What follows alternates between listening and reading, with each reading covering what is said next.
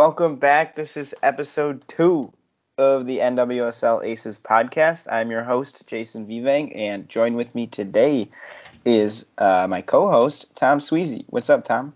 What's up, Jason? I'm happy to be on episode 2. Kind of upset episode 1 was you and Lori Lindsay, even though Lori was a great guest.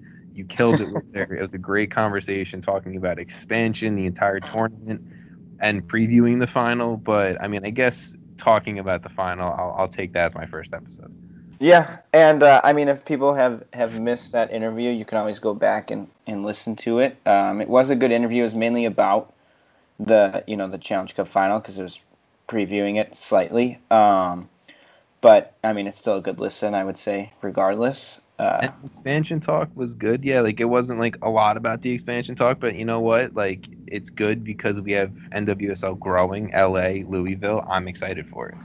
Yeah, I think there's a lot of really positive news and buzz and hype about NWSL right now, which I think is really good, and hopefully they can keep it going. But we're here to talk about the Houston Dash winning the 2020 NWSL Challenge Cup. It was last Sunday, I guess. Yeah. So it's a bit further away, but they beat the Red Stars 2-0. Kristie Mewis earned a penalty, and Sophie Schmidt put it away. And then towards the end of the game, kind of felt like Chicago was really pushing, and basically Shea Groom slotted home a second and put the game away. Honestly, how did you feel about the game? I felt like it was a fun game. Obviously, Chicago went down early, which I wasn't expecting. Yeah. But overall, I enjoyed it.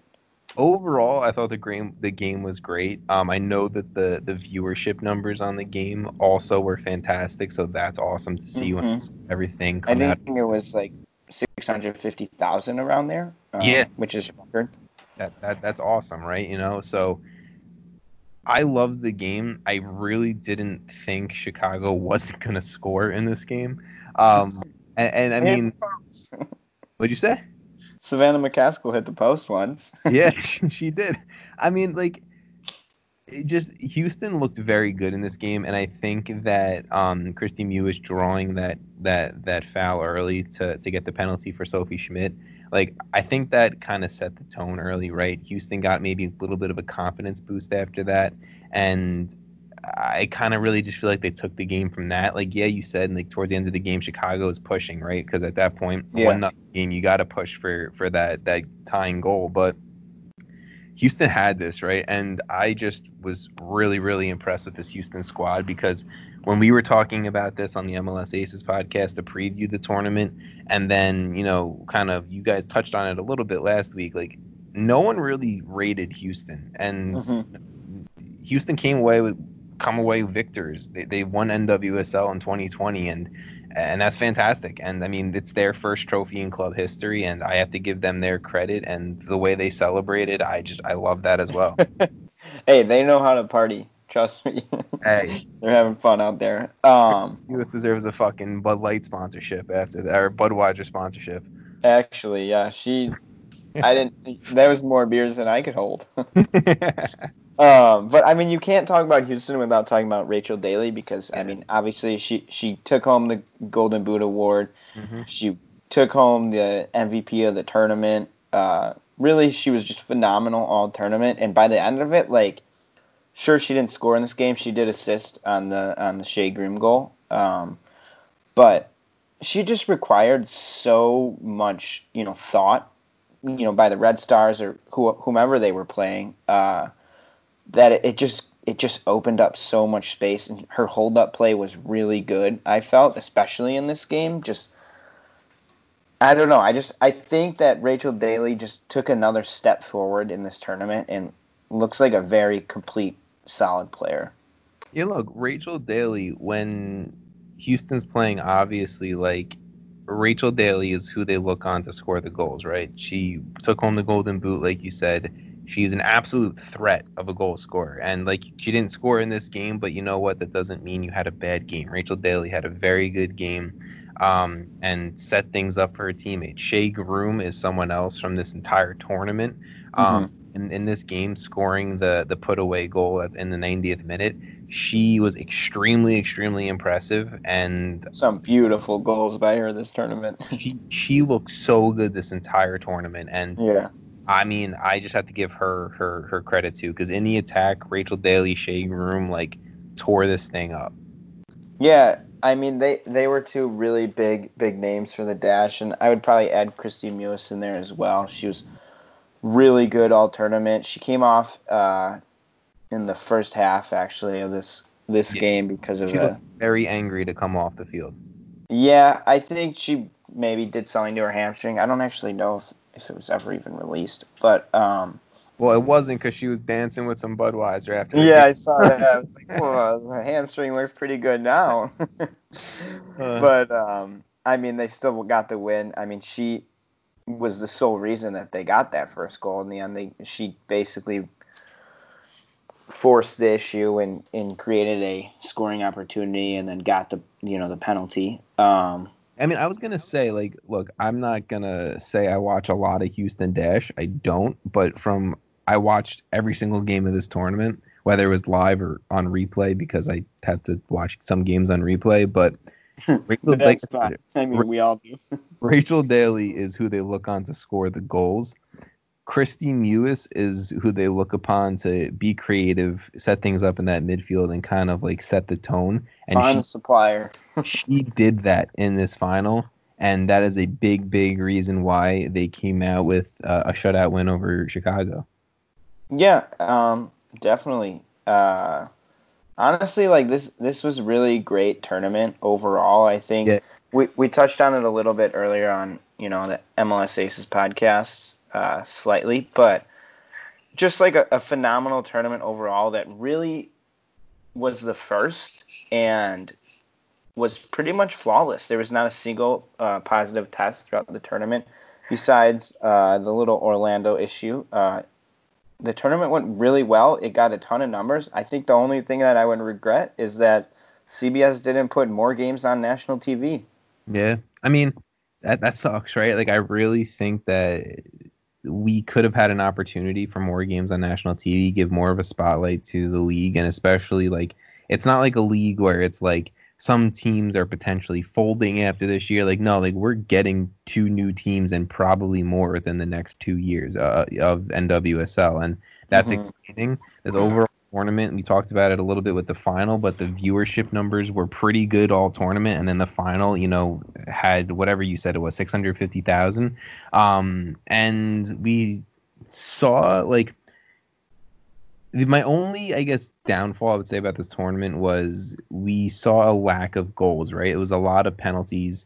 And not that that's a bad thing, because penalties add excitement, but like you definitely saw like some wear and tear on the players. We saw some injuries. We didn't get to see a lot of some U.S. women's national team players because of some minute caps and everything like that. So there were some downfalls to this tournament, but I also do think this tournament brought out a lot of attention around players who you normally wouldn't see a lot of attention around in NWSL and in U.S. women's soccer, right? Like Shea Groom, I think, is a perfect example of that. Great example. So I really like what this tournament did. I personally have the opinion of I would love to see, England has the FA Cup, MLS and North American men's soccer has the U.S. Open Cup. Why can't, now that we're getting more and more teams, why can't we get a Challenge Cup every single year and have it be a second cup competition within NWSL and North American soccer? Maybe you get some amateur or semi-professional women's teams in it. You have Orlando, who would be in it next year. You have, Louisville coming in next year. The league's growing. Women's soccer in North America is growing. And I mean, in the United States specifically for this cup competition is growing. And I think this was such a success. I think you start a cup competition, you call it the Challenge Cup, and that's it. Yeah, I mean, you could. Yeah, I think that's a great idea. I 100% agree. It's like, why not? This was obviously very successful. And having a cup competition on top of the league, like it can't really hurt too much. I touched on it a little too with Lori in our interview. But basically, like overall, one of the biggest takeaways is not even the tournament itself, but the expansions that happened. It's like the news wasn't just about the soccer. The news was about two new teams. Louisville obviously was announced, and they have their badge and everything. And then now it's like Angel City, but I'm not sure if that's the permanent name. It's not like a placeholder name from what Yeah, I think it's a cool name, but I don't hate it. it can be a placeholder. But yeah, so basically that as well in LA. Those are two really, really big kind of accomplishments for NWSL, especially Yeah. since only a couple years ago we lost Kansas City to move to Utah. So it's not like the league has been super stable. But at this point, it really does feel like we took the next step forward this year. In a year like this too, where you know everyone's losing money, it seems like a pretty good spot. Yeah, I mean, I think a lot of positive things are coming out of it, right? Like, I know my cup competition idea was like out of left field, but I think like that's something you can take and potentially throw this into, right? I think it Mm-hmm. did give attention for, the Angel City expansion news to come out, right? Like, it was a perfect timing for that drop, and I think NWSL did that fantastic, and kind of maybe like re-bringing up the Louisville expansion in the same exact time if people didn't know about it. One, because if people didn't watch or pay attention to NWSL, it's like, well, we do have two new teams coming in. And from what I don't know if you've seen the Louisville stadium that they opened up. Like, it's obviously going to be shared between the USL Championship team and the NWSL team because it's the same ownership group. Yeah. That stadium is beautiful. I love that we're going to have an NWSL team playing in there as well. And then expanding to, Los Angeles, that market, that's going to be insane. That's awesome. The majority women's ownership group is awesome. The names of former U.S. Women's National Team players, celebrities, actresses, everything like that. We have our Yeah. youngest owner in sports history in Serena Williams' daughter, and it's absolutely insane. Like, I love this. This is the stuff about soccer in the United States, whether it's men or women's. I don't care. This is the stuff that like I love, and Well, I'm here. the growth that we get to see, it's like in Exactly. 20 years we're gonna look back on it and be like, we witnessed all these teams get birthed, basically It's birthed. in Seems 20 weird. in 20 years it's going to be like, or not even 20 years, in 10 years it's Yeah, true. it's going to be like how we feel about the Chicago Fire in Major League Soccer. They weren't an original team, but they came on hot and they only started a few years after. Okay, Louisville Oh, and they came in hot, all right. Louisville and Angel City, they weren't an original team, but maybe they pushed the market. That an NWSL team in Los Angeles is getting some of the biggest names in U.S. women's soccer. Like, you just know that people want to play in the city of Los Angeles. Like, it's just a fact, right? So, Mm-hmm. I mean, it wouldn't surprise me if like Alex Morgan goes out there, right? Like, it wouldn't surprise me if Christian Press. exactly. Like, it wouldn't surprise me if they get some of the biggest names in U.S. women's soccer, and that's what I'm here for. I'm excited for it.